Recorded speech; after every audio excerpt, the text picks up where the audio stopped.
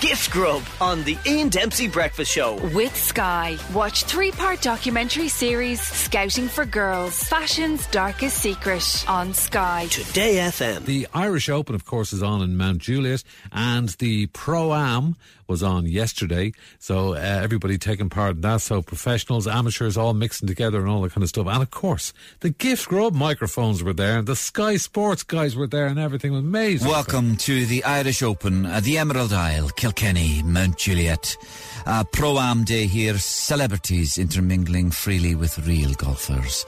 There's Robbie Keane on the fairway. Let's see.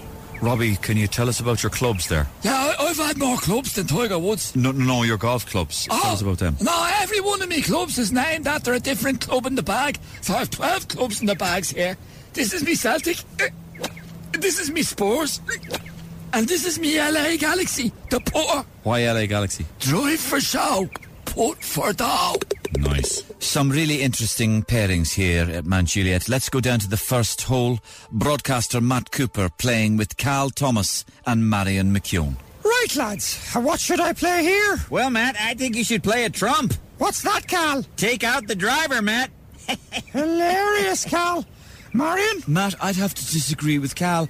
I think there's trouble brewing down the right. Cal? Why is Marion always blaming the right, Matt? I can see no issue whatsoever with the right. In fact, the left is where the out of bounds is, Matt. That's the real trouble on the left. Oh, Cal, come on. Shut up, the pair of you.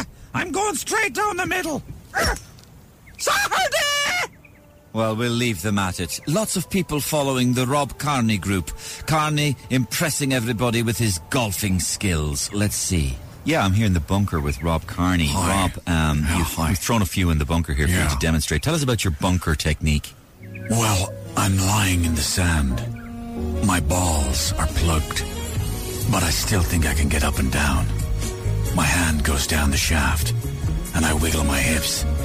I open up my face and pop it out with one stroke, and it explodes all over the grass. Oh, great shot. Lovely shot, Rob. So it's all about balance, really. Lots of controversy, of course, over the Live Golf Breakaway Tour.